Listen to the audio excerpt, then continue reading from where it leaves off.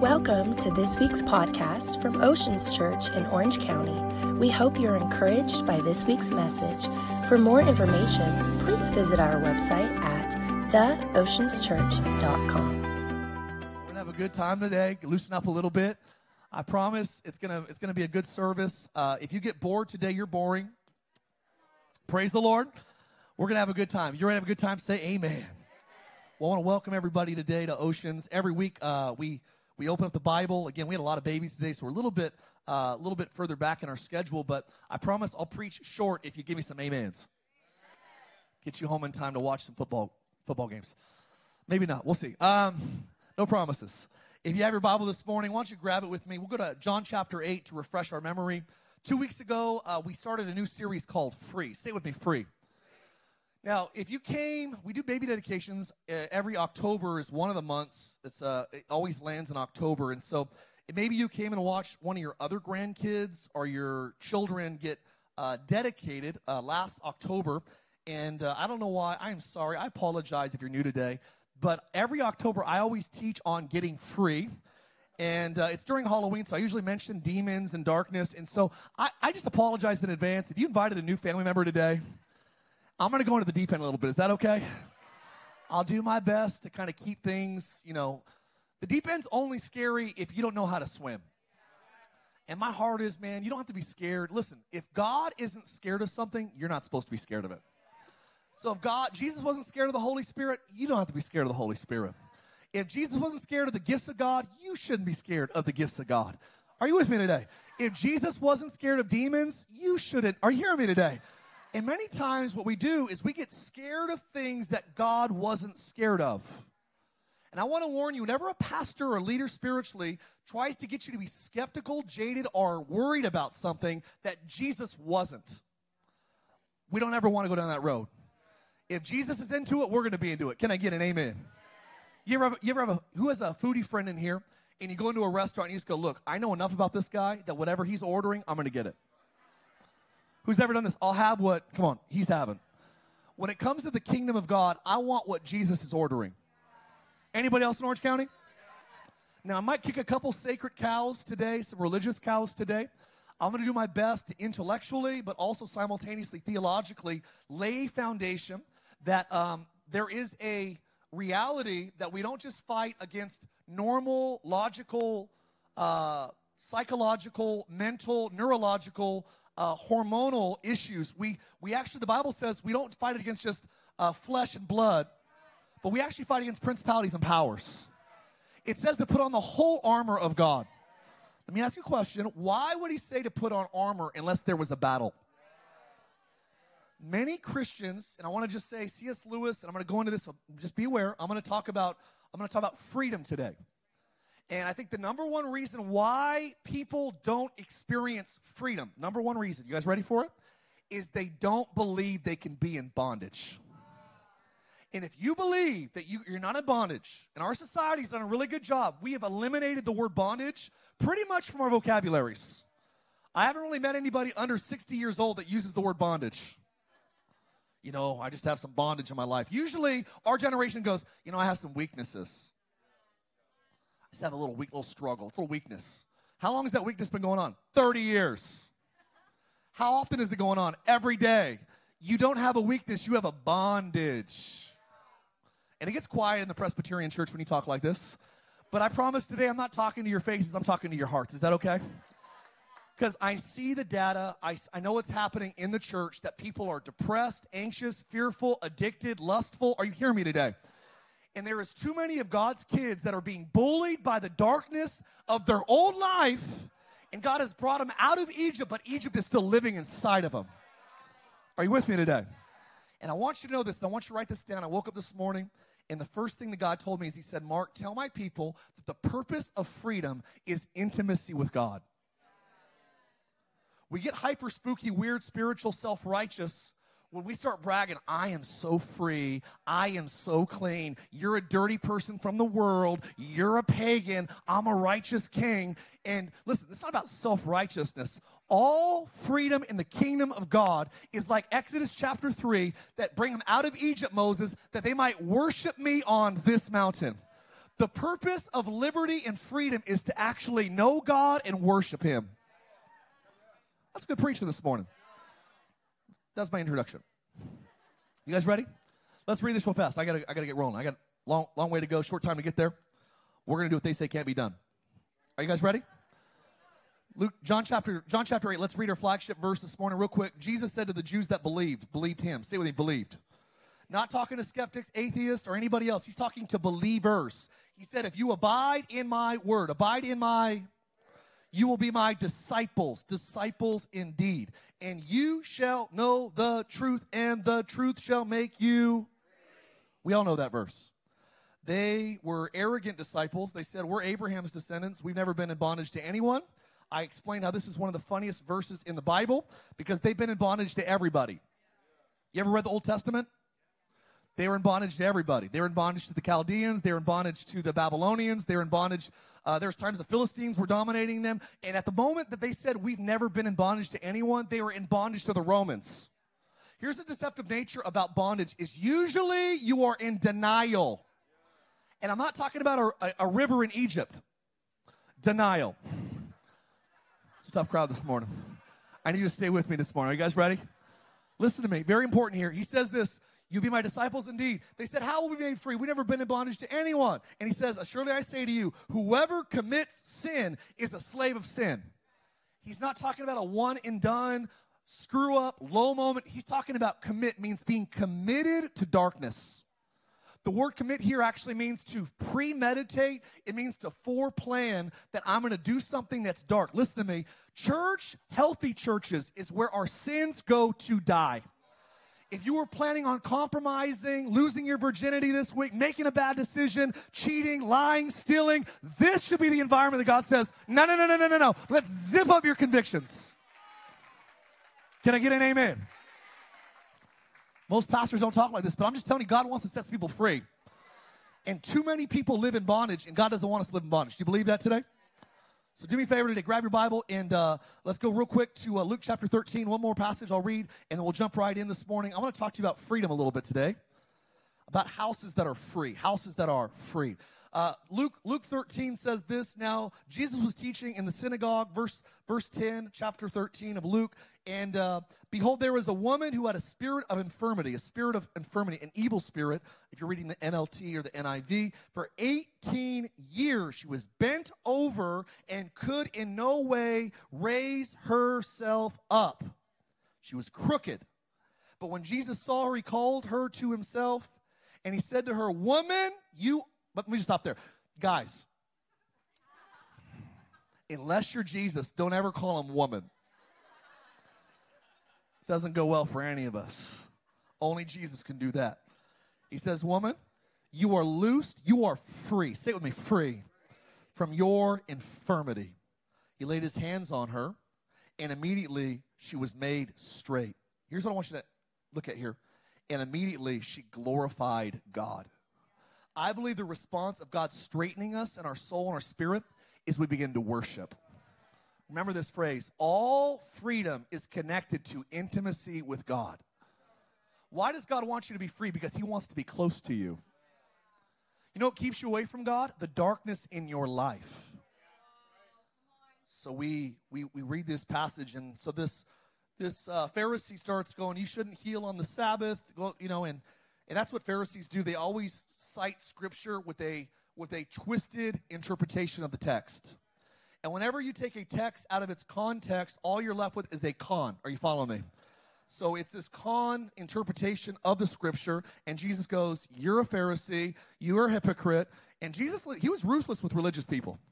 He goes, I don't find any scriptures in the Bible about Jesus hating sinners. I have a lot of scriptures in the Bible about him judging religious people. And he goes, look, he said, this is what he said to her. So listen, this is a daughter, this is what he says. This woman, being a daughter of Abraham, watch what he goes on to say, whom Satan has bound. Two big ideas here. Number one, she's a daughter of Abraham. Galatians 3 says that only those that believe are sons and daughters of Abraham. So this woman is in bondage, but she's a believer. I thought believers can't be in bondage. No, he just told the Jews that believed in John 8 that you are in bondage. But you'll know the truth if you abide in my word, and my truth will set you free. But he says to her, this is the daughter of Abraham, whom Satan has bound for 18 years, and I've loosed her from this bond on the Sabbath. People ask me all the time, Ken, are demons real? Let me just give you a quick real quick 2-minute elevator pitch on this topic. Are demons real? Yes. Are we supposed to be scared of them? Thank you. And then the Bible says that 2/3 fell or 1/3 fell with Lucifer at the fall. That means that there's 2 angels for every fallen demon. It's very important. I'm not a mathematician. That's good odds. Come on. The good news is, though, God doesn't need any of them. He could wipe them all out by himself. That's how powerful God is. We don't glorify darkness. We don't glorify demons. But I want to be very honest. Some Christians live in bondage because they don't believe they can be in bondage. Are you with me today? Let's pray. We'll get into this. Lord, I pray you'd bless this word, meet us, speak to us. We pray blessing over the Lakers and all the other California sports teams. In Jesus' name, everybody said amen. Short prayer. Who's inviting me to Thanksgiving? Come on, somebody. You know, I realize that the older generation and the younger generation, there's similarities, but there's a lot of differences. Right? Like the older generation works hard. That was a joke. That was a bad joke. Bad joke. I'm young. Come on, I was just joking. Old people are like, yeah, that's true. Millennials. No, I grew up going to my grandparents' house. They're all in heaven now, but my grandparents' generation was different than the younger generation, and even my parents' generation. I'm 37. I look 36. I'm 37, and my parents, I think they're in their early 60s, and then their parents would be like in their 90s. My wife's grandma's 101. So we bought her Dalmatian for her birthday, and dad joke. Sorry, dad joke. That just came to me. Couldn't resist. It was crazy. The older generation was different. I think one of the biggest differences between my parents' generation and my grandparents' generation is how they viewed this word. Come on, call it with me. Say it with me. Company. My grandparents' generation, I remember going to their house in Pasadena in Eagle Rock, where they were from, and I would be there on Saturdays and Fridays. We go there for the weekends, and the neighbors would just stop by and knock on the door. And they had porches. They gathered in the front of their homes. Our generation's like, let's build patios. Let's get out of the front. Let's hide in the back by ourselves. Let's close our garage before the neighbor talks to us. It's wild. There's a huge shift from our grandparents' generation to our parents' generation to my generation. I noticed that the older generation, they called them company, right? My parents' generation was different. When I was at my grandparents' house and the doorbell rang, everyone was excited. Who's here? We have company. Grandma had Sara Lee coffee cake that was designated for coffee or for company. She had these cookies that was reserved for company. She would warn us when she bought it, hey, no one's touching this. This is for company. Right? Some of you old enough to know what I'm talking about. And they would come over, ring the doorbell. All the kids would slide to the door in their socks. Hey, Billy, Bruce, neighbors, welcome, friends. And they were excited about it. And somehow, over the generations, we got more selective with who we let come in. My parents' generation was like, doorbell rang, and everyone was like, lights, turn the lights off. Turn the lights off. Shh. You invite someone over? You invite someone over? No one invited anybody? Who's at our house? Is it Amazon? Do we got to sign for a package? Totally different day and age. Our generation now is so perfectionist-oriented that we're selective with who we let come into our houses. Older generation, yeah, come on in, you can borrow my car, have my house, sleep in the guest bedroom. Our generation's call me in my driveway. Let me know you're coming. Right? I was thinking about this week, that the older generation was so willing to let people in. And the younger generation is almost in many ways I'm going to be a little bit more selective with who comes inside, when they come inside. Now, I'm not saying that's right or wrong. What I'm saying is I had this picture when I was praying about freedom, is many people, I believe, it's almost the opposite when it comes to our faith, that we've gotten so liberal with what we let into our spirit. We let anything and everything in. When I was growing up, we used to guard what was on TV. We used to have moral people that were in Hollywood to some degree that didn't let nasty stuff go on television, primetime TV. We had shows like if there was like someone said shut up on daytime television, it's like whoa, what's up with the foul language? It was a big deal on Family Matters when Steve Urkel kissed Laura. Come on, it's like whoa, it's getting a little scandalous. That was a big deal. Like man, there was like morality in our generation. And now we have Netflix. We have designated channels at Netflix that are basically like soft pornography. We got like this world that's jaded, that primetime TV drops F-bombs and cuss words. And I'm not saying, look, I'm not about being self-righteous. I'm saying we're living in an era that we let everything in. Anything, everything. Just come on in. I listen to the music for the beat.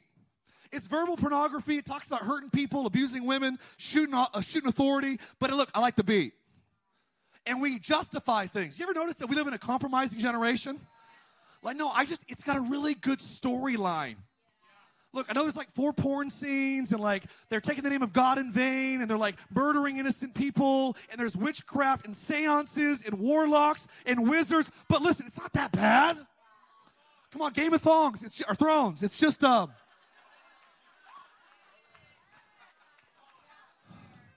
I just fast forward stuff. Isn't it crazy how much we let in?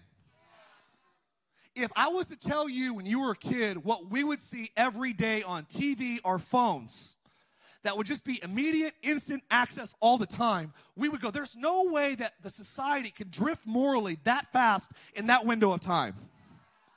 But here we are. Here we are. More people addicted to pornography than any other window in history.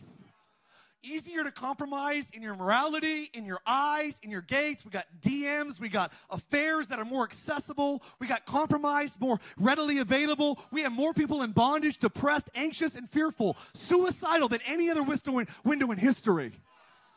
And my thought to you is, I think what's broken is what we're letting in the doors of our life. I believe freedom does exist. Can I get an amen? Can I get a real amen? Freedom does exist. But I'm telling you today, look, company, be friendly with your neighbors. But when it comes to guarding the gates of your soul, I think we got to get back to guarding who comes into the house. I really do believe there's elements of freedom that why most people stay in bondage. Listen, Jesus made it very clear over and over again. There's a story in Mark chapter 7 about a Syro-Phoenician woman. She's from Phoenicia. Phoenicia is the origins. It is the theologians say the seat of all wicked paganism in the world. Phoenicia actually it's actually where Jezebel was born and raised before she married King Ahab and caused all of Israel to go astray. This is a pagan, dark place. And in Mark chapter 7, it says this woman has a daughter that is demon-possessed. And her demon-possessed daughter, it says that she's from Tyre and Sidon, and she's a Syro-Phoenician woman. Tyre and Sidon represents mixture. Say it with me, mixture. It's the idea that the pagan world and the kingdom of God come together. And I believe that we live in a day and age that is so mixed of going, well, how much is too far and what's compromised? Where can I say no? Where can I say yes? How much can I get away with until God is upset? And I believe the reason why many believers going to heaven are full of the darkness that belongs to hell is because we're letting anything and everything inside. Come on in. Yeah, come on in. Come on in. I always tell young people this, because you know what, it's true in the church. That the number one Achilles heel of the Western church, if you were to say, what's the greatest enemy of Christianity today in the Western world, I would tell you the response, it's called compromise.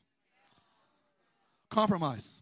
You know, because we say things like this, how much is too much? How far is too far? And we say it in the church in every generation. The singles go like, how much can I get away with my boyfriend or my girlfriend until God gets mad? How much is like, do I have to tithe? Like, how much do you do or not have to, like, how much do you have to serve? Like, do you have to be in a small group? Like, how much do I got to actually, do you have to read how much do you got to read? Like, can you imagine if you dated a girl or a guy and he's like, how much can I flirt with other girls until, like, you start getting upset about it? Ladies, come on, help me out. That guy be sleeping on the sidewalk. He'd be camping out, come on, outside every day of your life. Like you don't fall in love with people that are looking for a way out. And I believe right now in America, and I know this is quiet, this is a heavy message, but this is Halloween week, and I want to give hell a bad day today. There is too many Christians that are full of darkness, and they're like, why am I depressed all the time? Why am I heavy all the times? Why is my brain so tied up and twisted in knots? Why do I feel good on Sundays, and I'm morbidly depressed on Mondays, and I'm confused on Tuesdays, and I get back in the presence of God, and I'm good again, and I feel like I'm in this weird cyclical spiral of things not going straight? I believe there's 3 elements to freedom. You guys ready? 3 elements to freedom. First element of freedom, I believe that's so important, and just don't tune me out, stay with me, is the word discipleship. And most guys my age are scared to use this word because you're like, are you talking about works, preacher? Like being more motivated and being more disciplined? I'm saying that freedom exists. There is a spiritual element of freedom, but there is also a natural element of freedom. I have learned that you will never delight in anything that you don't discipline yourself in. You know, there's 3 cycles of life: discovery, delight, discovery, discipline, delight. Say it with me. Discovery, discipline, delight. You know why you watch Michael Phelps win 100 gold medals? Because he discovered at a young age that he had feet bigger than most, Bigfoots. He discovered I can swim faster than dolphins. And you know what I'm going to do? I'm going to discipline myself. I'm going to eat the calories that Mark Francie eats, every day. But I'm going to burn them off. Come on, somebody, don't judge. And after I get in the pool for 8 hours a day, I'm going to discipline my gift that I discovered. And if I discipline my gift, I'll actually be so delighted to use it that I'll be able to celebrate what I've done.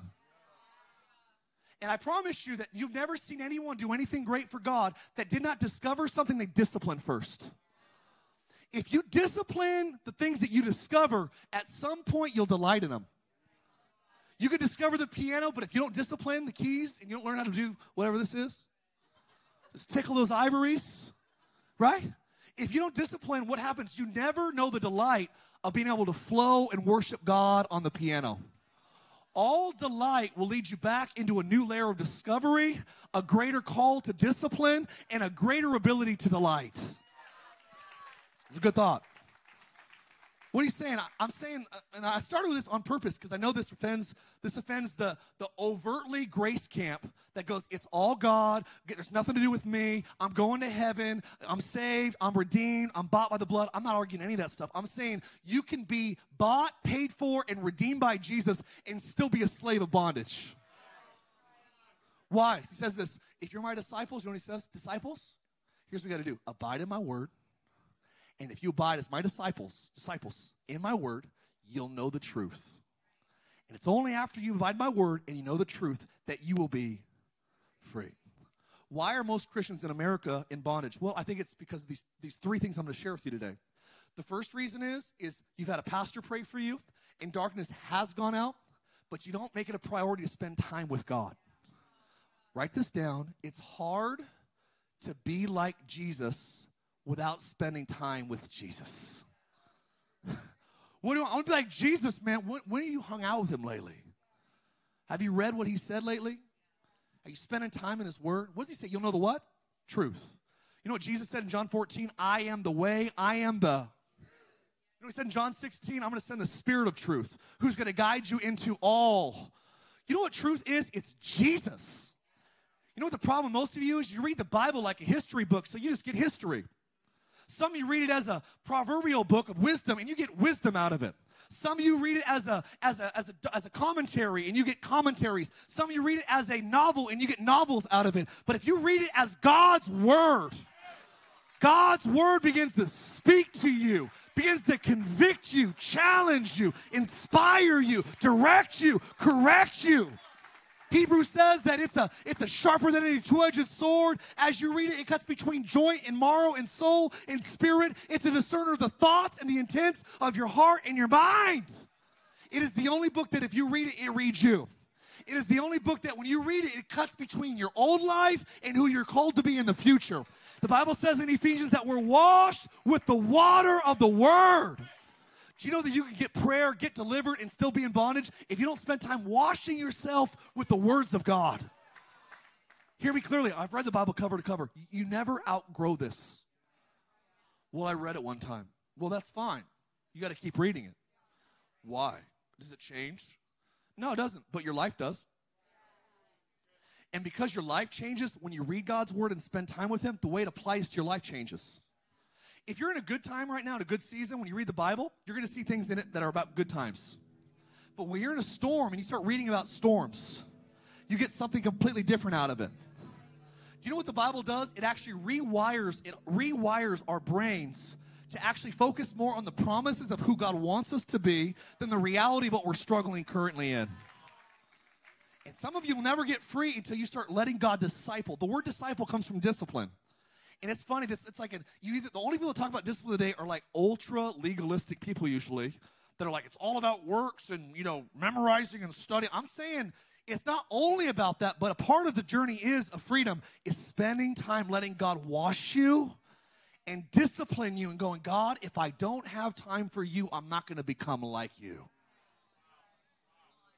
So number one, I believe the first thing I want you to write down when it pertains to freedom, 3 elements of freedom, is we have to disciple our flesh nature. I'm just going to call it what it is. Galatians 5 says that there's flesh and there's spirit, and we're supposed to be led by the Spirit, but they're against each other. Here's what I'm saying about the flesh. The flesh nature is the part of you that you don't have to train to be bad. Well, I'm a good person, and every once in a while I'll do something bad. No, you're a bad person, and you occasionally do some good stuff. How do you know? Because Adam, it says this, Adam sinned, and all of us were born into a fallen condition. I don't believe that. Well, it doesn't matter if you believe it. You don't have to train little kids how to be selfish.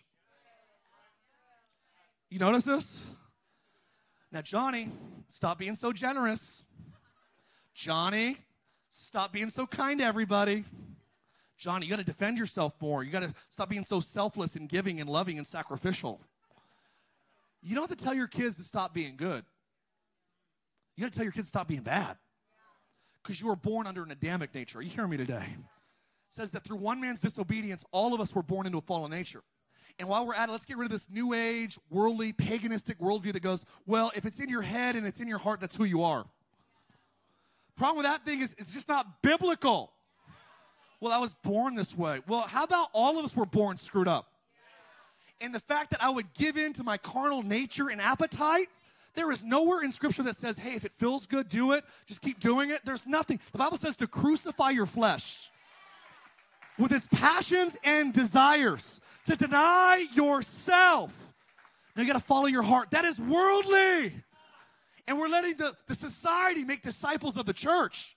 And we're wondering, why is everybody in this church so in bondage? Because we're buying these bumper sticker Christianity sayings. Just follow your heart. No, it's just about your truth. That's what your truth is. It's just your truth. Problem is, if that was the case, like, if there's no right and wrong, and if 2 + 2 doesn't equal 4, like, I don't want to drive over an architect's bridge that thinks that math can be whatever you want it to be. Well, I think it just, it's whatever. There's no wrong answers. It's just all right. I'm not driving over your bridge. So we accept it in mathematics, but not in life?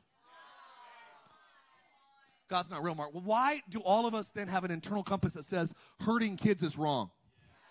Murder is evil.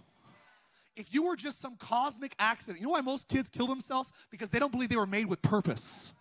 And if you don't have purpose, you have nothing to live for. Listen, you are not a cosmic accident. You have a creator that fashioned you, formed you, molded you, gave you life. You were made with a reason. You got a unique fingerprint because God wants you to make a mark on the world that no one else can leave. We are not some cosmic accident. God is the one that created and fashioned you. If you were just like the animals, why do you feel what the animals don't feel? Whales, dolphins don't go, hey, stop treating him like that. Stop your bullying. Why do you feel that way? Because you were made in the image of God. And he hardwired a conscience into your body. Problem is most of us, we don't realize that what's in your head and your heart doesn't have to stay there. You know what you do in your mind? You renew your mind. And what do you do with your heart? You delight yourself in the Lord. He'll give you the desires of your, you know what desires you want? The ones that you get by delighting in God. You know why it says chronologically in Psalms 37, verse 4 and 5, to delight yourself in the Lord, he'll give you the desires of your heart? Because if you don't delight yourself in the Lord, you won't have the right heart desires. There is something in going after God that qualifies you to have the desires of God, and it is the desires of God that he brings to pass in your heart and in your life. Sorry, I'm too fired up today. Settle down, Mark. Mark, I invited my mom here today for the baby dedication. Settle down. I apologize. I'm almost finished today. 3 elements of freedom, I believe, is number 1, spending time. I know it's simple, but I'm telling you, there's something about discipling your flesh nature. Listen, you know what the devil's good at? He's good at reminding you of who you were. You're a liar. You're raised in addicted. Your dad's an addict. Your mom's an addict. They got divorced. They're cheaters. They're stealers. They got nasty vocabularies, and they tell dirty jokes. And they have low standards and low convictions, and they're addicted to that, addicted to this. They're in darkness. That's who you are. And I want to remind you today that just because you were born and raised in an environment does not mean you have to die and stay in that environment. What does the Bible say? It says to be renewed. Let me just ask you a question. Why does it say in Romans 12:2, don't be conformed to the world, be transformed by the renewing of your mind? Listen to me very clearly. If being transformed by the renewing of your mind just meant going to heaven but still living like you currently were living, why would it say don't be conformed to the world? There was something in the way you lived when you were in the world before Jesus that God wants to transform. So listen to me. If your sexuality doesn't change when you come into the kingdom of God and he starts to transform you, and you were the way you were when you were in the world, are you transformed? If your vocabulary, the way you talk, your standards, your convictions were the same as you were before Jesus in the world, are you being transformed by the renewing of your mind? Part of transformation is going from a caterpillar to a butterfly. And we can't tell the world that you can fly when you're still crawling like a caterpillar. And I'm not saying I'm perfect. I'm not saying our church is perfect. I'm saying we have a God that leads us into victory. So tired of pastors and preachers trying to justify this hospice message of going, hey, we just want to comfort you in your addictions and your darkness. Let's just give them a pillow. Let's give them a heat blanket. Let's just keep them warm until they go to heaven. I'm so tired. Let's have a conversation about mental health, and let's just talk about depression and discouragement and why we're all getting our butts kicked by the devil. I am tired of weak gospel preaching. I'm tired of dead preachers sharing dead messages to dead people. Where are the ones that say, God resurrects the dead areas of our life? I don't die the way I was born. Come on, if you're going to clap, give me a good hand clap and a shout. We evict darkness. We don't name it. It's not a comfort therapy dog that you pet. It's my depression. It's my anxiety. It's my eating disorder. It's my cutting myself. It's my anger. It's my rage. It's my perversion. It's my homo this and trans this and it's this and it's this and it's this. Listen, I'm not saying one thing is worse than the other. I'm saying, listen, we're naming things that God doesn't name. It's getting quiet up in here. I was born this way. I don't care how we were born. I was born messed up too. I was born addicted, perverted, angry. But the good news is when I encountered my Heavenly Father, I started taking on His nature. You know why you act like your parents? Because you have your parents' blood in you. See where I'm going? You know why you start acting like God? Because of the precious blood that was spilt on the cross. It is the blood of Jesus, the Bible says, that washes us. 3 words God can offer you. You can change. Well, this is the way I am. Don't you ever settle for an address that Jesus died to get you out of. We have way too many people. Listen to me. There's doors. You know what the elements of freedom are? Is number 1, discipleship. There's an element of reading your word that helps you live free. But number 2, there is an element of freedom that's connected to being delivered. Delivered. Say with me, delivered. Really, Mark? Here's the problem in the church today. You have hyper-superstitious people that think it's all about deliverance, and it has nothing to do with your daily decisions. You just need to be delivered. It's like the headache's delivered, and just the chair being yellow, it needs to be delivered, and the grass being green needs to be delivered, and the tents, and it's all demons. Everything needs to be delivered.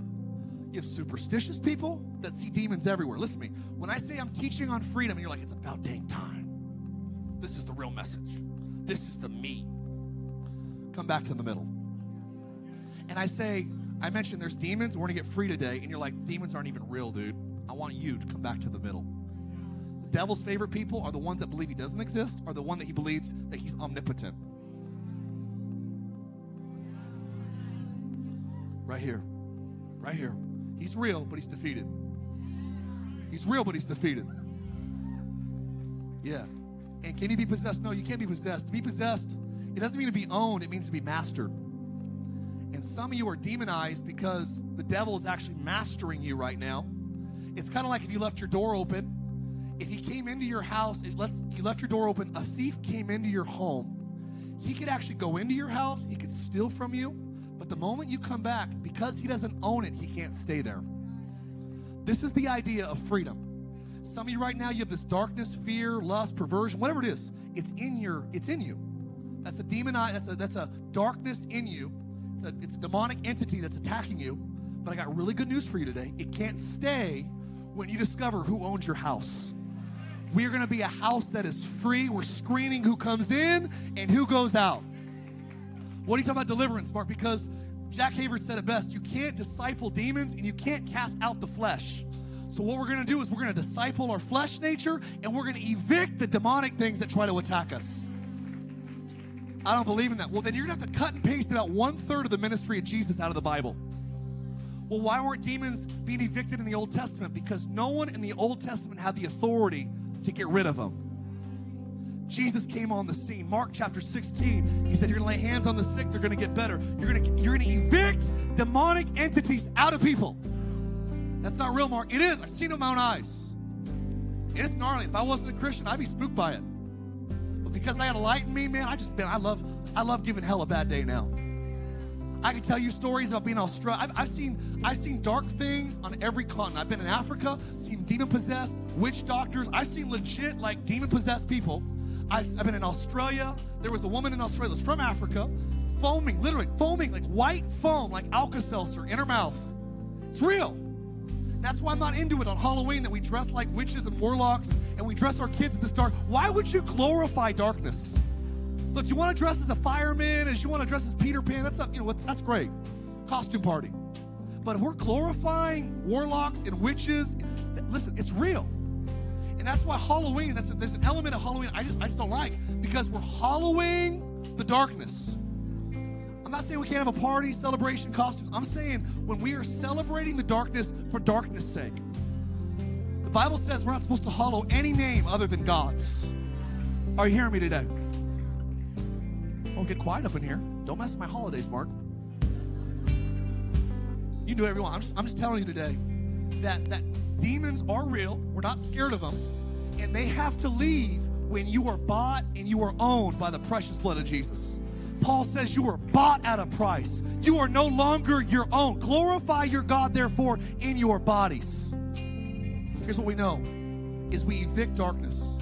I don't believe in demons, Mark. Well, 1/3 of the ministry of Jesus was about getting rid of them. Acts 10 says that Jesus went about doing good, and it says this. It says he went about doing good and healing all those who were oppressed by the devil.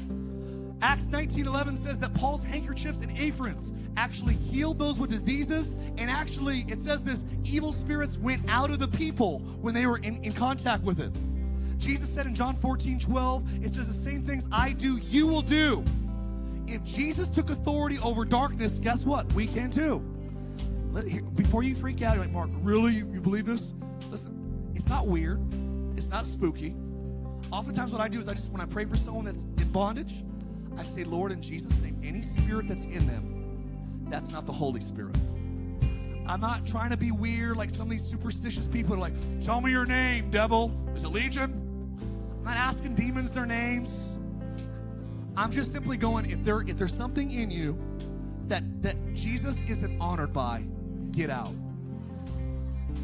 And I want to tell you that when you're in your house, you feel that darkness come into your room. You ever been in your house before and you're like, man, I can feel fear or anxiety or lust or something. You can feel it come in. You're like, whoa, this is crazy.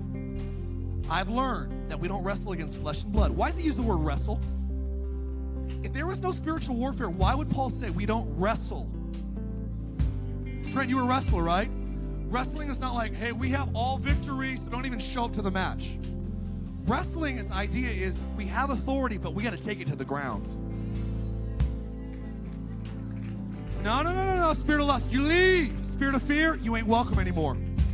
It says in Matthew that when an evil spirit leaves, when it comes back, it looks to see if there's still vacancy. Biggest reason why people get jacked up is because they evict darkness, but they don't fill it with God. If you kick darkness out, you got to put God in. If you don't put God in where the darkness was, darkness will return. I don't hear a lot of preachers talk about this anymore. I want to say this, that we evict darkness, devils, demons. We disciple our flesh. In the third element of freedom, are you guys still with me today? Why would you do this, Mark? It's controversial. Because I believe there's too many people that belong to Jesus that are in bondage. I know it's not trendy. It doesn't post well on social media. Probably have some blogger in their mom's basement talking about that church believes that you can be oppressed by darkness. Well, yeah, that's what Jesus said in his ministry. That's why he said you're going to lay hands on them and they're going to get healed, delivered. Why would you take the effort to talk about a subject that most people don't talk about? Because I believe if we'll teach what others won't teach, we'll get what they don't get. And I believe our church will be a church full of free men, free women that are close to God because we evict the darkness out of our lives. Last element of freedom is I believe we disciple our flesh, we evict darkness, and number 3, we go to war with compromise. I'm summoning our church. I want you to go to war with compromise. I believe God will return for a church that has power, signs, wonders, and miracles, that is full of his glory if we'll get rid of the compromise in our life. What do you mean compromise? I'm talking about justifying your low living. Everybody else does it. I don't care. What'd your mama say? If everybody else was jumping off a bridge. I'm tired of complaining about how God isn't changing the world, but we're refusing to be different. You know who makes a difference? Different people. Catch this. Do you know who makes a difference at your work? People that are different. But here is the disease of our generation, is we want to make a difference, but we want to be the same. I want to show them Jesus, but I want to have the same vices, addictions, darkness, pets. I want to watch the same nasty shows, listen to the same nasty music, have the same nasty, filthy talk. I want to be a light, but I want to have the same darkness as them. Do you realize, listen to me, Achilles heel of the church today, compromise. Let me be very honest. Can I just tell the truth today? I get paid to tell the truth. I'm going to tell the truth. Do you know why some of you feel close to God today, but this week you get confused midway through the week? Because you start justifying the compromise. Not that big of a deal. Everybody does it. All guys are like this. All girls are like this. Everybody lies sometimes. Everybody lets it fly. I'm just a guy. I'm so tired of that friend. I'm just a guy. You're a son of God, man. You're a daughter of God. Jesus bought you at a... You want to go to war with compromise. I'm tired. You know what I'm going to be who I am right here every day of the week. If you find yourself changing depending on who you're hanging out with, that the ebbs and flows of your vocabulary, what you intake, outtake, depending on who you're with, well, they're really cool and popular, so I got to impress them. You know what's impressive? People that are different. I tell my daughter, I'm like, I would rather be influential than famous any day. You know what influence does? It changes people around them. You can be famous and be totally watered down. Good preaching. It was so good, my iPad got saved. It went out, the battery died. Guess we're done. Stand your feet. 3 elements of freedom is we got to be a church that goes, God, if there's my flesh nature that's bent towards darkness, would you disciple me? I'm going to deny it. When I feel like going clubbing, making bad decisions, Lord, I'm not giving in to that appetite. When I feel like putting my guard down and watching that garbage on TV, when I feel like being apathetic and lazy or stealing or lying or cheating or killing, whatever it is, when I feel this way, I'm not giving in to my feelings. Problem with our generation is we say, well, I feel this way. I feel this way. Feelings, I always say this, feelings are great confirmations, but they are terrible bosses. It's good to have feelings that confirm the will of God, but we are never led by our feelings alone. Appreciate the golf clap. Praise God. Good putt. Let's do this. Close your eyes. Can I ask you an honest question at Oceans Church? I know we're going in today. I want to do this once a year. I feel like the month of October is dedicated to declaring freedom over God's church. I spent every week so far in this month talking about the freedom that Jesus, it says in Galatians, for it is by freedom that Christ came to set us free. God wants you and me to live free. So if you're here today, say, Mark, pray for me. I want to be more selective of what I let into my life, into my house. Would you pray that God would help me go to a new level of discipleship, that I would spend time becoming like Jesus in his word and through worship? Would you pray that I go to a new level of discipleship and discipline? Come on, pop your hands up and down. You say, Mark, there's some darkness in me. It might be demonic. I don't have weaknesses. I have some bondages. Would you pray if it's evil in nature, if it's a spirit of infirmity, like this woman that kept this lady crooked for 18 years, would you pray that God would evict the spirit of infirmity? I want you to raise your hand up. Yes, we're honest here. Yes, and down. Some of you, as the evil leaves, your physical body's going to heal up too. Not all sickness is spiritual, but some of it is. You read the Bible, so many times when a demon left, the physical elements of sickness left too. Someone's going to get healed today. Last thing, you say, Mark, I'm done dabbling in darkness. I'm done with compromise. I am waging war on my old appetites. I'm waging war on who I was before the mercy, the kindness, and the power of Jesus pulled me up out of that miry clay. I'm tired of muddied wells. I'm tired of polluted springs. I want to be pure. I want to see God. I want to be pure in heart. I want to know God. Would you pray today that I would go to war with compromise in my life? If Jesus isn't ordering it, I'm done ordering it. I want what he has. Would you put your hands up? I'm going to war on compromise. And down. Come on, get some honest people in this church. If you raised your hand in any of those three areas, I want you to lift your hands high. Lift your hands high. Lord, we honor you today with our hands. We stretch forth our hands to you. We declare this prayer. Sometimes the only voice you believe is your own. So I want you today, come on, we're going to go to war right now. You guys ready? We're going to war right now. I'm going to lead you into battle right now. We're going to see some victory right now in these tents. You're watching online or in the tents. I want you to go to war with me right now. Say this prayer. Say it with me all over the tents today. Say, in Jesus' name. Say, in Jesus Christ's name, I command anything that's not the Spirit of God to leave my mind, to leave my heart, to leave my soul, and to leave my body. I declare my house will be a house of God, a house that's free, a house that's clean, and a house that's full of God's light and God's Spirit. We evict darkness, demons, and anything that's not the Holy Spirit. Fill me with you, Holy Spirit. Fill my kids, fill my grandkids with the Spirit of God. Whom the Son sets free is free indeed. Put your hand on your heart. Yeah, give me a hand clap if you believe he's freeing you up right now. I feel authority. Hell is having a nervous breakdown right now. Darkness leaving. I feel it. Sense it. Virtue coming in. Put your hand on your heart right now. Come on, it's an honest prayer today. Say, God, give me a new desire to spend time with you. Discipline my flesh. Disciple me. And evict darkness. Anytime it attacks, I go to war. I wage war, declare war with any spirit of compromise, small or big, in my life. Holy Spirit, I invite you, make me holy.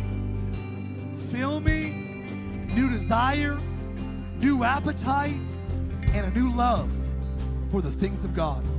Say this boldly, as for me, as for my house, I'm going to serve the Lord. As for me, as for my house, we're going to serve the Lord. Come on, Oceans. As for me, as for my house, I'm going to serve the Lord. If you believe it, give him a 10-second hand clap and a shout.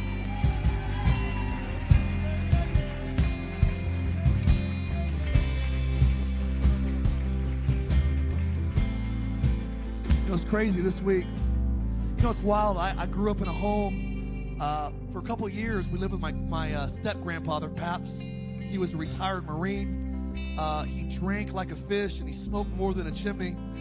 And he was like a 3-pack-a-day kind of guy. I lived in this house, a smoker's house. Some of you know what I'm talking about. You live in a smoker's house, and you get so desensitized to the smoke that you don't even realize it anymore. I lived in it for 3 years. You know what's crazy? When we finally moved out of that place, we got our first townhome in Lancaster, California. We moved out of his house. I remember the first day going into our new townhome and being in a smoke-free environment. I didn't realize that my clothes stank. I didn't realize that I carried a smell with me. I didn't realize that I was so numb and immune to the smell that I was so familiar with it. I didn't know that there was a cleanness that you could live in until I moved out of the smoke-filled house. Some of you today, I just want to prophesy this over you. You're going to go home today, and God is going to give you a new sensitivity to smell the smoke. And you're going to go, man, I recognize that smell, but I'm not going back to it. I'm going to live in a clean environment. I am done stinking with the aroma of my old hellish life. Yeah, come on, the wind of God just blowing that smoke out of your mind, out of your soul, out of your spirit. How many want the smoke of your old life to just blow out in Jesus' name? Yeah, I feel it today. I feel it today. I'm fired up and I'm passionate about this. I know what it is to be in bondage. I was in bondage for 18 years heavily. I got saved. There was another 10-year journey of just going out of bondage. Last 10 years of my life, it's been maintaining, almost like a yard that you pulled all the weeds out. How many of the weeds can still pop up sometimes? But if you've done the whole yard, it's way easier to pick 1 or 2 weeds than let everything keep growing at once. I believe today that God, through the power of the Spirit of God, pulled the weeds out of your soul, out of your spirit. Your job now is, come on, let the Lord discipline, disciple. And again, you have authority. If you feel that smoke come back into your house, you tell it to go in Jesus' name. Keep those weeds out of the garden of your heart, your soul. I want to do this last 2 things will be done. If you need physical healing today, some of you raised your hand. You could feel someone had like an issue in your lungs. And as you raised your hand to get free from darkness, you could feel your lungs opening up. Someone had a ringing in your ears, and the ringing popped open right now because the darkness it was a spirit of infirmity. Not all sickness is demonic, but some of it is. So I want to pray right now, if you need a physical miracle, broken heart, broken foot, strained back, Achilles issue, have a issue in your nose, there's a nerve damage, I want you to lift your hand if you need healing today. Last 2 things we do and we're done, I promise. Last 2 things we do and we're done. Healing in my body. Would you pray that God would do a miracle? You're barren, you're believing God to get pregnant, you're believing this cancer will be defeated. I want you to lift your hands right now, small or big. Lift your hands. If someone's hand's up next to you, I want you to put your hand on their shoulder right now. Hand on their shoulder right now. Come on, Ocean Church. We're a praying church. We're a believing church. I want you to pray this prayer. Say, in Jesus' name, we declare, you said, we lay hands on the sick, and they would recover. I pray for everyone today. Hands lifted to you. Top of their head, soles of their feet. Holy Spirit, would you heal them? In Jesus' name, would you heal them? The blood of Jesus, washing, renewing, and supernaturally healing. In Jesus' name. Let's pray right now. Yeah, right now. Come on, Maddie, right now. I just pray healing. Healing in. Break, release, break the bondage. Spirit of infirmity right now. Break the spirit of infirmity right now. Jesus' name, all over this church, we take authority over the spirit of infirmity right now. Break its grip right now. In Jesus Christ's name, spirit of authority, you have to leave. We declare freedom in Oceans Church. In Jesus' mighty name. Mighty name. Yeah, he's here. Some of you are getting free right now, getting healed right now. Last thing today, you go, Mark, I'm not living for God, with God. I apologize. This is a deep end message. I don't go this deep every week. I do it a couple times a year that I say, hey, we're going to go dive into the deep end real quick. But today, some of you, your first time to our church, maybe never been to church before, maybe you ran away from God when you were young. God is, He's knocking at the door of your heart. Would you let Him in today? If you've never known Him, but you feel His power, His presence, His majesty, or you used to walk with God, but you're off track and out of alignment, and today you say, Mark, I want to make Jesus the Lord again of my life, or for the first time, I want to put my faith in God. I'm out of time. I won't embarrass you. This won't take long. I just want you to close your eyes, and if that's you, I want you to raise your hand on the count of 3. I want to get right with God today. I'm out of time. 1, all over the room. Lord, I pray right now. 2, everyone that needs to respond will respond right now. No one's looking, eyes closed. I want to get right with God for the first time or rededicate my life. 3, would you raise your hand real high? Thank you. Real high. Thank you. Thank you. Thank you. Hands up real high. Keep it up. Just keep it up. Keep it up. I see 3. Keep it up. I see 4. Real high. 5. Real high. Real high. Real high. Real high. Real high. 6. Real high. Real high. 7. Thank you. Thank you. Anybody else? Yeah. Put your hand on your heart right now. I know we went a little long today. We don't usually go 2 hours, but we dedicated a lot of babies today. Costi, Miriam, can I pray for you guys? Such an honor to have you guys here today. Would you grab hands? Lord, I pray today for this awesome, amazing couple. Thank you, Lord, for decades of faithfulness. Thank you for a man and a woman that have loved each other, that have loved their family, taken care of their children. Thank you, Lord, for the way that they've honored, God, the gift of life that you've given them here. I ask you today, Holy Spirit, that you would come inside in a new way. I pray in this season of their life, they would get closer to you, Jesus, than they've ever been in their entire life. I ask you today that you would do something new in their hearts. I pray that you would heal the pain of yesterday, any wounds from their life, and I ask you today that the love of Jesus that transcends all understanding would flood their hearts and their minds in Christ Jesus. I pray that you would bless them today, that you would cause your face to shine upon them today. And I pray for the next several weeks, months, that you would begin to speak to them, give them dreams, give them visions of what is and what's to come. Show them your mercy, show them your love.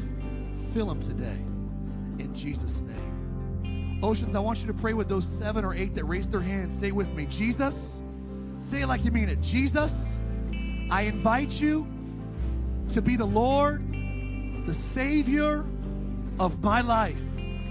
I invite you in, and I ask you to kick the darkness out. My life belongs to Jesus Christ. Lead me, guide me, forgive me, and heal me from this day forward. My life is yours. In Jesus' name. Would you give me a hand clap today? Thanks for listening to our podcast. Have a great week.